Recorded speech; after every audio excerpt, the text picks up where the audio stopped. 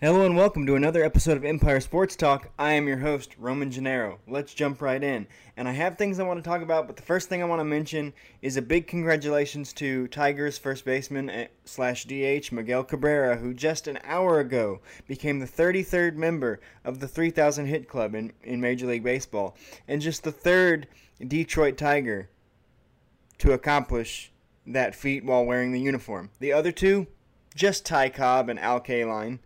Two of the best to ever put on a uniform, period. So congratulations to Miguel Cabrera. To those of you who aren't baseball fans, it might not sound like a big deal, but for those of you who are, you know how big a deal it is. If you think about how long Major League Baseball's been around, only 33 players have reached 3,000 hits. Miguel Cabrera's been around for a long time now. He came into the league at 20 years old, I believe, and he's 39. And to start his age 39 season, he's hitting really, really well. Better than you'd expect from someone his age, but this reminds me of Big Papi during his final season when he had one of his best seasons in a while. So age is nothing but a number. But I do want to mention, in the previous game against the Yankees manager Aaron Boone intentionally walked Miguel Cabrera with first base open when he was 0 for 3 in the game. So he did not get number 3,000 against the Yankees. And Aaron Boone was booed for that. When asked about it after the game, he said, "He can get 3,000 hits, just not against us." Aaron Boone was perfectly within his rights to do that, but in my opinion, while it's not an unwritten rule, and we'll get more into unwritten rules in a second, even though I touched on it a couple weeks ago, even though it's not an unwritten rule to do that, when the league is on a milestone watch, those fans were there to see Miguel Cabrera. Those fans were not there to see the Yankees. They were there to see Miguel Cabrera try to get 3,000 hits, and Aaron Boone took it away from him. So I don't think that was a great move on his part, and I like Aaron Boone as a player when he played, as an analyst, and as a manager. I like Aaron Boone, but this was not a good move for him.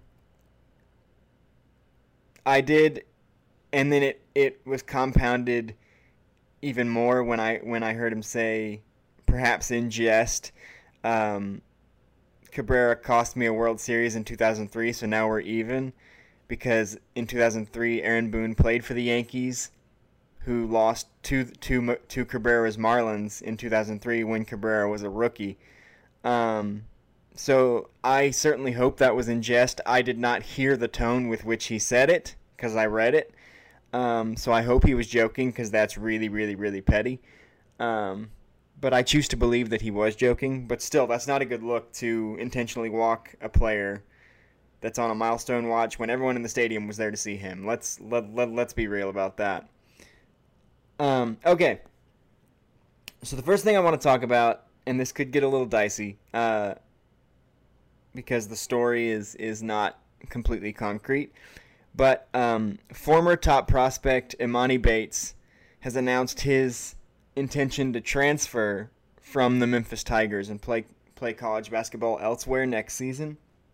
Emoni Bates, going into his freshman year last year with Memphis, was a top 10 pick across the boards, or not a top 10 pick, a top 10 prospect across the boards. In some rankings had him as high as 3, and he reclassified for the 2021 class. He turned 18 during the season, so he should have been a 2022 player, but he reclassified in the class of 2021. So he's very young, which probably is the reason for a lot of things that happened at Memphis. He only played in 18 of the team's games due to a back injury. So he didn't play for 2 months in the middle of the season. We were told it was because of a back injury by Coach Penny Hardaway, but I had heard things that, there was friction between Emoni and the coach, and the fit wasn't quite right.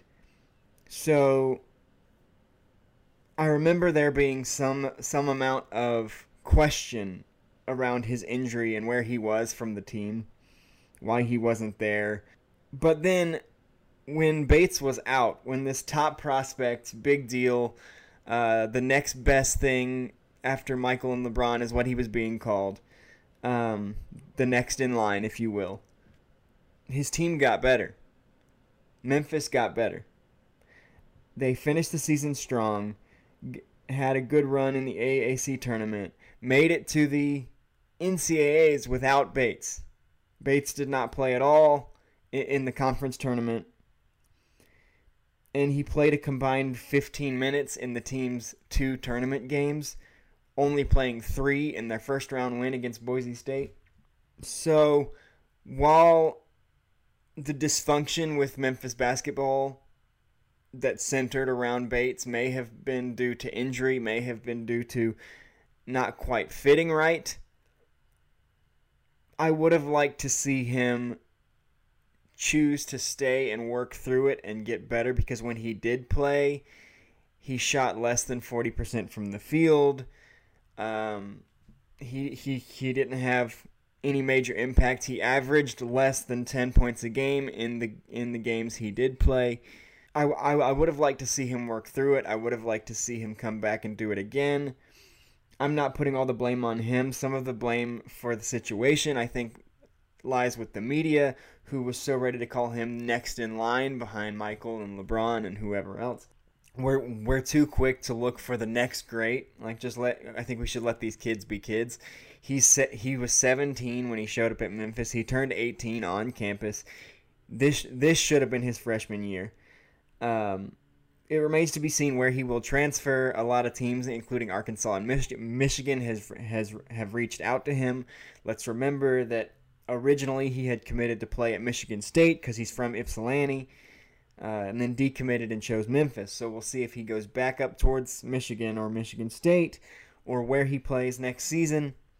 But I would have liked to see him stick it out at Memphis. I would have liked to see them work through whatever chemistry struggles, whatever injury struggles were had, whatever the situation. I had heard there were some other issues, some other criticisms about Bates. And even if this is not a situation of we don't want you, you don't want us, as it kind of comes off, that may not be the situation at all, but it comes off as like he didn't want to be there, they didn't want him to be there. It reminds me a lot of Ben Simmons, and I want to talk more about Ben Simmons than I do about Bates, so this is a heck of a segue. Because I didn't have this show when the Ben Simmons drama went down, and I had a lot to say about it. I feel like we live in a society now where no one wants to take responsibility for anything in sports. When Ben Simmons missed all that time with Philly, he didn't show up in the playoff series the season before. And then he was injured. And then when he was rehabbing, when he was able to practice, he, would show up to practice in sweats, and he would play at half speed with his phone in his pocket. He would get yelled at by Doc Rivers and asked to put his phone away, do all these other things, and would get kicked out of practice. And there were issues with him and Embiid. There were issues with him and Doc Rivers. It wasn't working with Ben Simmons, and it started before last year's playoffs, where Ben Simmons really showed no desire to improve his game offensively. He couldn't really shoot. His skill set was rebounding and defense, and the Sixers needed more from him. They needed him to work on his shot. I believe they even asked him to work on his shot, and he just never came. It never improved. He never really showed an interest in improving. Not being able to shoot is not an excuse. Phillies had this before with former number 1 pick Markelle Fultz the year before Ben Simmons, and Markelle Fultz didn't really have a jump shot due to a surgery that he had while in college at Washington. And it wasn't really working with Markelle Fultz, and they traded him to Orlando. And ever since he's been in Orlando, he's become that former number one player. He's become a spark plug for an Orlando team who, while not playoff caliber, is building, and he's a good person for them to build around. He plays hard. He does score the basketball. He has improved his shot. He has a lot of Derrick Rose in him, of just, I'm going to go right at you and get the ball in the bucket. I'm not saying he's the shooter Derrick Rose was, absolutely not, but he has a lot of Derrick Rose in him as far as his intensity on the court, and he definitely is a catalyst for Orlando. Before his ACL injury last season, Orlando started the first few games of the season. They were in first in the East, and Markelle was playing out of his mind. Then he gets hurt, and they trade away Vucevic and Gordon and start over. So the Sixers have seen the can't shoot guy before, but in Fultz's case, it was due to a surgery. It was due to an injury, and he worked past it once he got to Orlando. Ben Simmons shows no interest in working past it. Ben Simmons is, this is how I play, deal with it. And between that and the sweatpants and the attitude and everything, he had an attitude that he didn't want to be there. The Sixers just got tired of it. And when the news came out that Ben Simmons, that they were pretty much tired of Ben Simmons decides, I'm not going to play for you. You don't want me. I'm not going to play for you. So he sits out. You sit out, you get fined. So he got fined. And he lost nearly all his money and demanded a trade when he could no longer afford the fines, and played it off as if he was the victim in the situation, and that, oh, the Sixers are bad, they're a terrible organization. He played it off as the victim in Philly, when it was actually the opposite, and I could do nothing but laugh that it was so clear to everyone watching that Ben Simmons was the bad guy in the situation, that Ben Simmons gave up on the team, that Ben Simmons didn't care about anyone but Ben Simmons, that he didn't care about improving as a basketball player, that he didn't care about getting healthy, that he didn't care about producing for Philadelphia. And then he is like, oh, woe is me, I want to be anywhere but Philly because they're so mean and terrible. It didn't fool anybody. Ben Simmons did not fool anybody. He could not take responsibility for his shortcomings as a player. He could not take responsibility for his bad attitude. And we're kind of seeing the same thing with Baker Mayfield right now in Cleveland. Baker Mayfield's a good player, but there were a lot of off the field things and attitude things that teams couldn't get past. Even when he was being drafted out of Oklahoma, the Browns picked him with the first pick, but there were questions about Baker off the field before he was drafted. He gets to Cleveland. They do okay.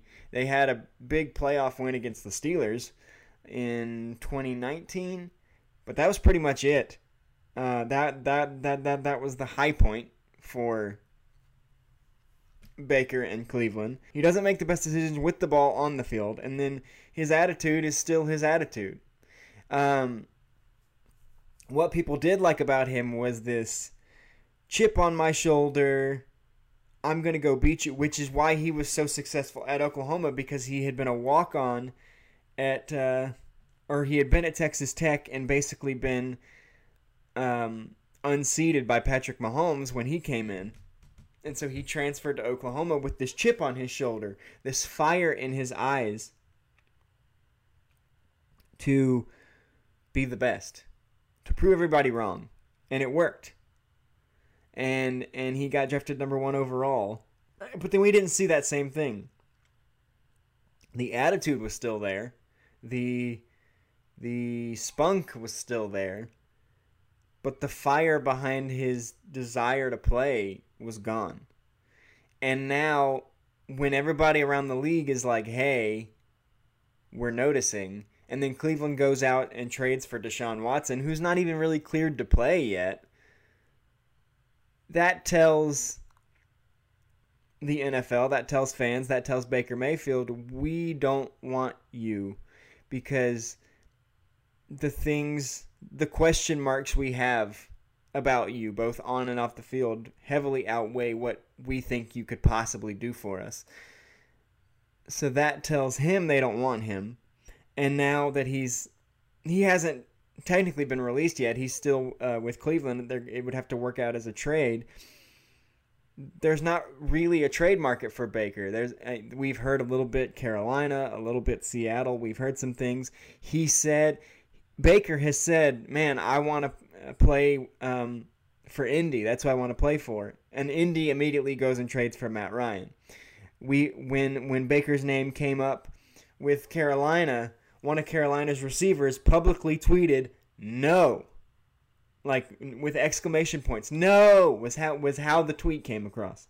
Robbie Anderson. Look it up. So that tells Baker that players don't want to play with him. Established players, veterans, don't want to play with Baker. Robbie Anderson's never played with Baker. But he's seen Baker. He knows how Baker plays. He knows who Baker is. He watches SportsCenter. He watches ESPN. He knows. Players don't want to play with him. Teams don't want to take a flyer on him. If he gets a job, even if it's on the bench, we will see. But right now, the market is cool on Baker Mayfield because all the question marks that have been there his entire career have suddenly become too much.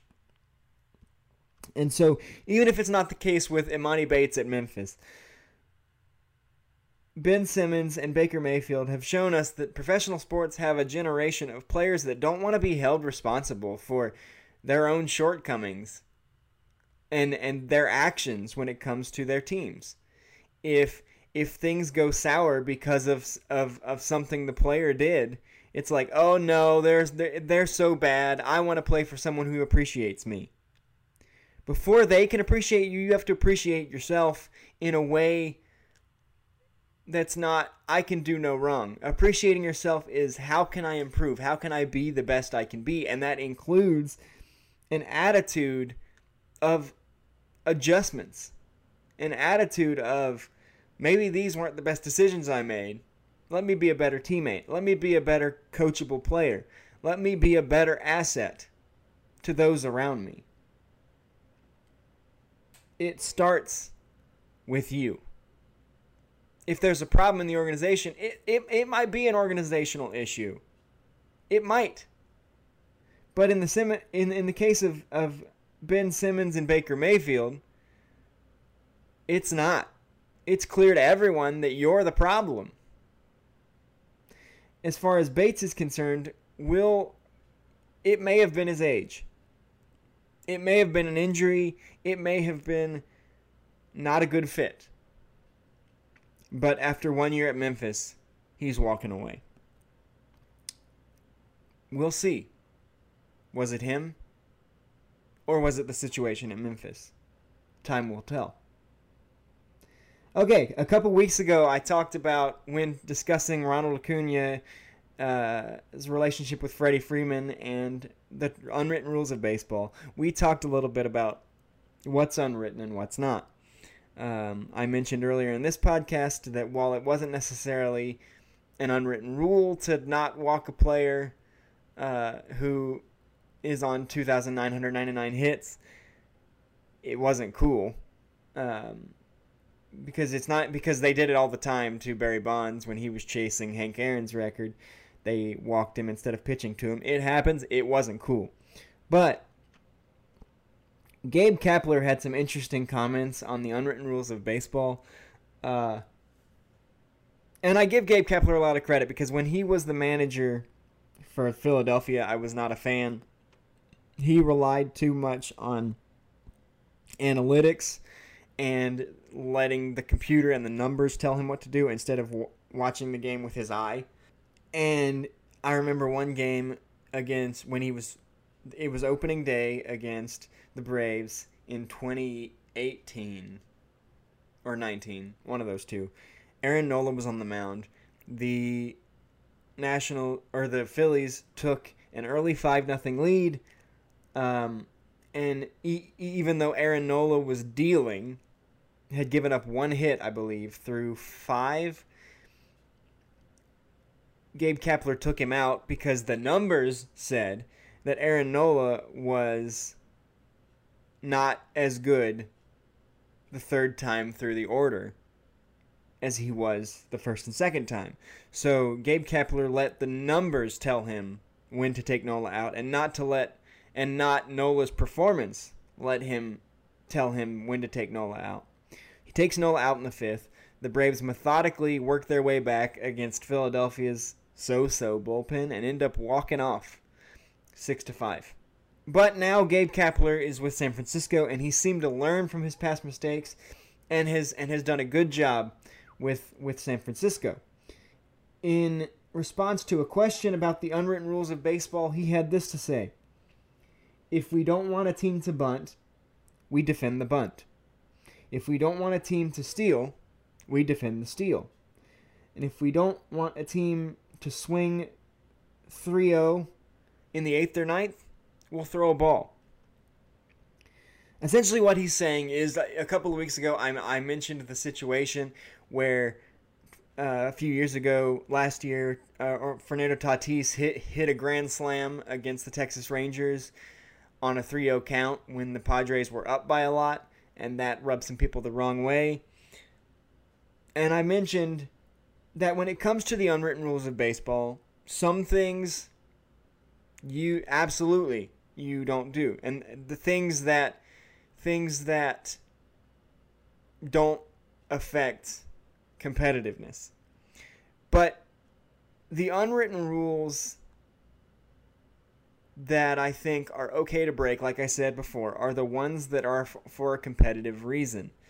Now, the most important unwritten rule to me is do not talk to or talk about a no-hitter. Don't talk to a pitcher who's throwing one. Don't talk about one that's in progress. That's for a competitive reason. Some might say, oh, it's a jinx. But you don't talk to a pitcher who's throwing one because he's obviously in a zone. If you look in the dugout in that situation, it's 24 guys crammed on one side of the dugout while the pitcher sits at the end of the bench by himself, no one within shouting distance of him. It's for a competitive reason. Keep him in the zone. What Gabe Kapler is saying here is something I agree with. That your job is to be competitive. You're paid to compete. So if you stop doing that, then why are you out on the field? That's the same issue I have with load management in the NBA. You're paid to compete.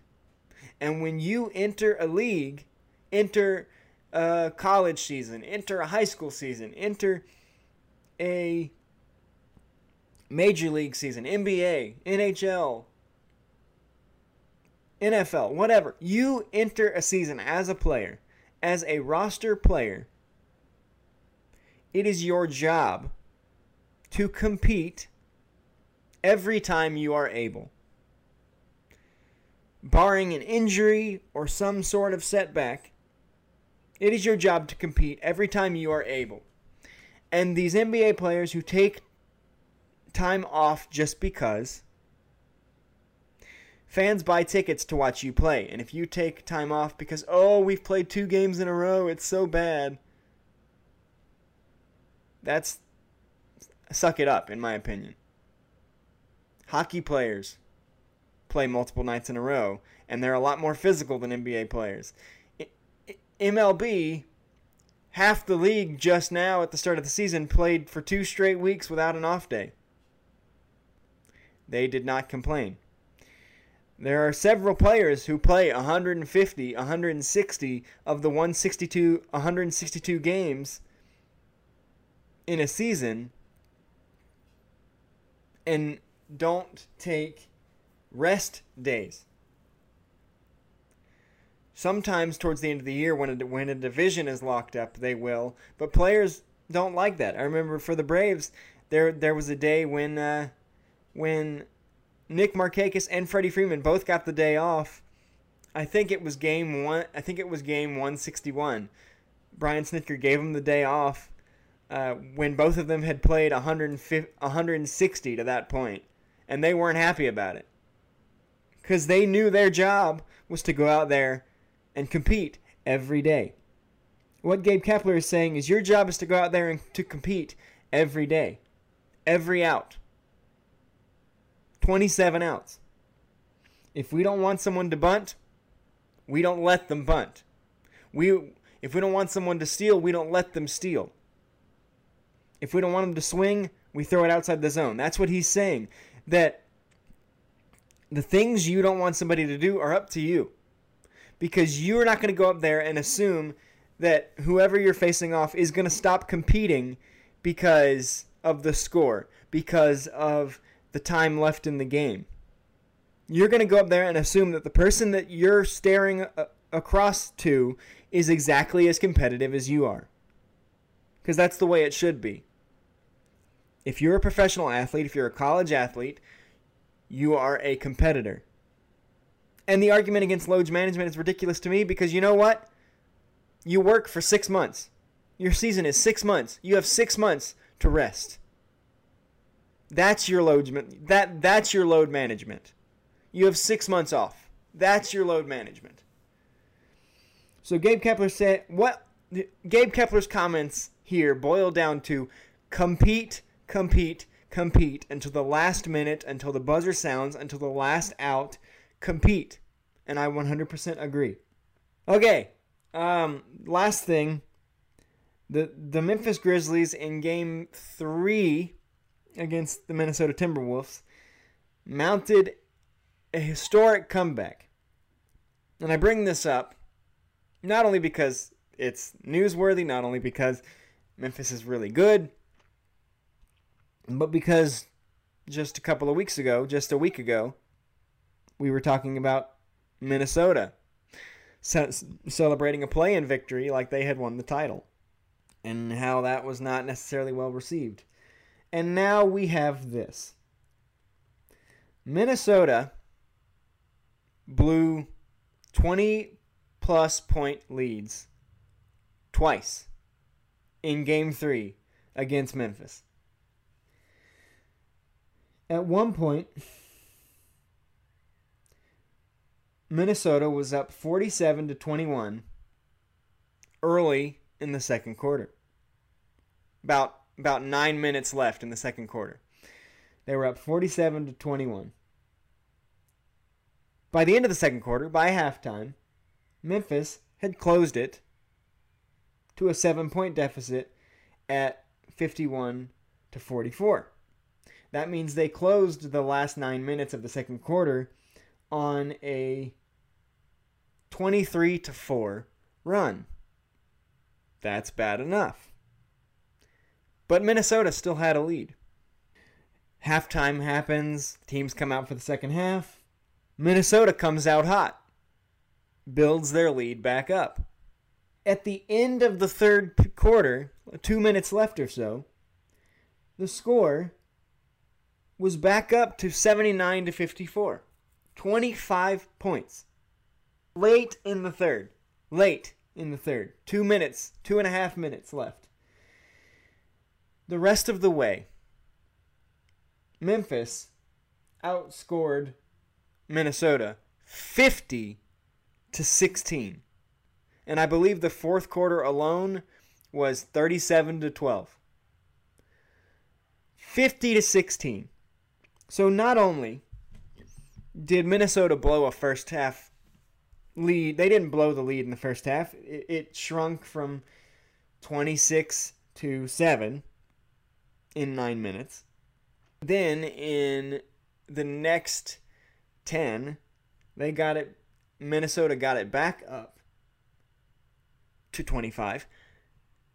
The next 14, Memphis takes the lead, wins the game by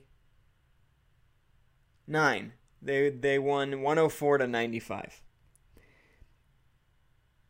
This tells me two things. One, Memphis is really good.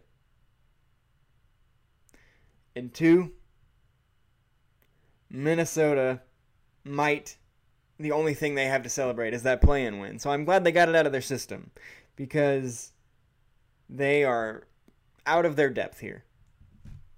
This looks like a team who thought their job was done. This looks like a team who celebrated early, who said, we want to play in, we're in the playoffs, our job is done. What did I say last week? Minnesota looked lost in the fourth quarter. They looked like they didn't belong there. Maybe because they didn't.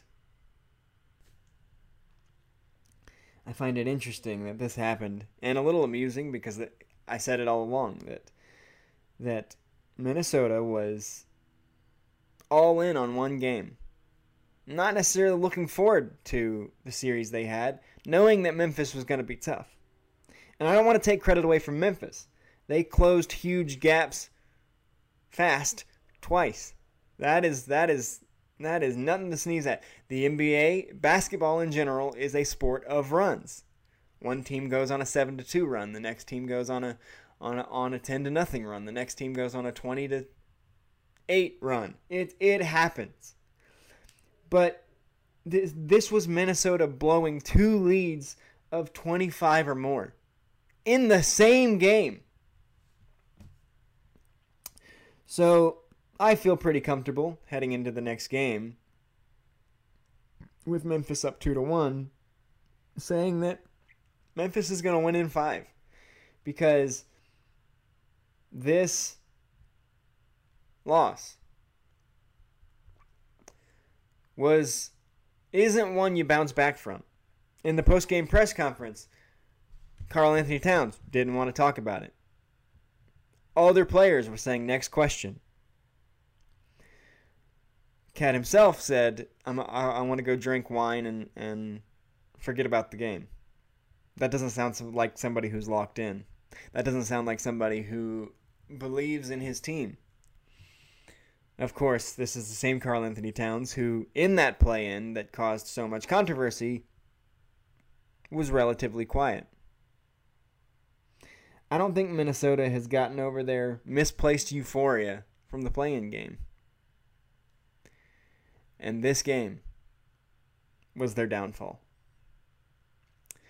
That's all I have for you this week on Empire Sports Talk. I am your host, Roman Gennaro, and I'll see you next time.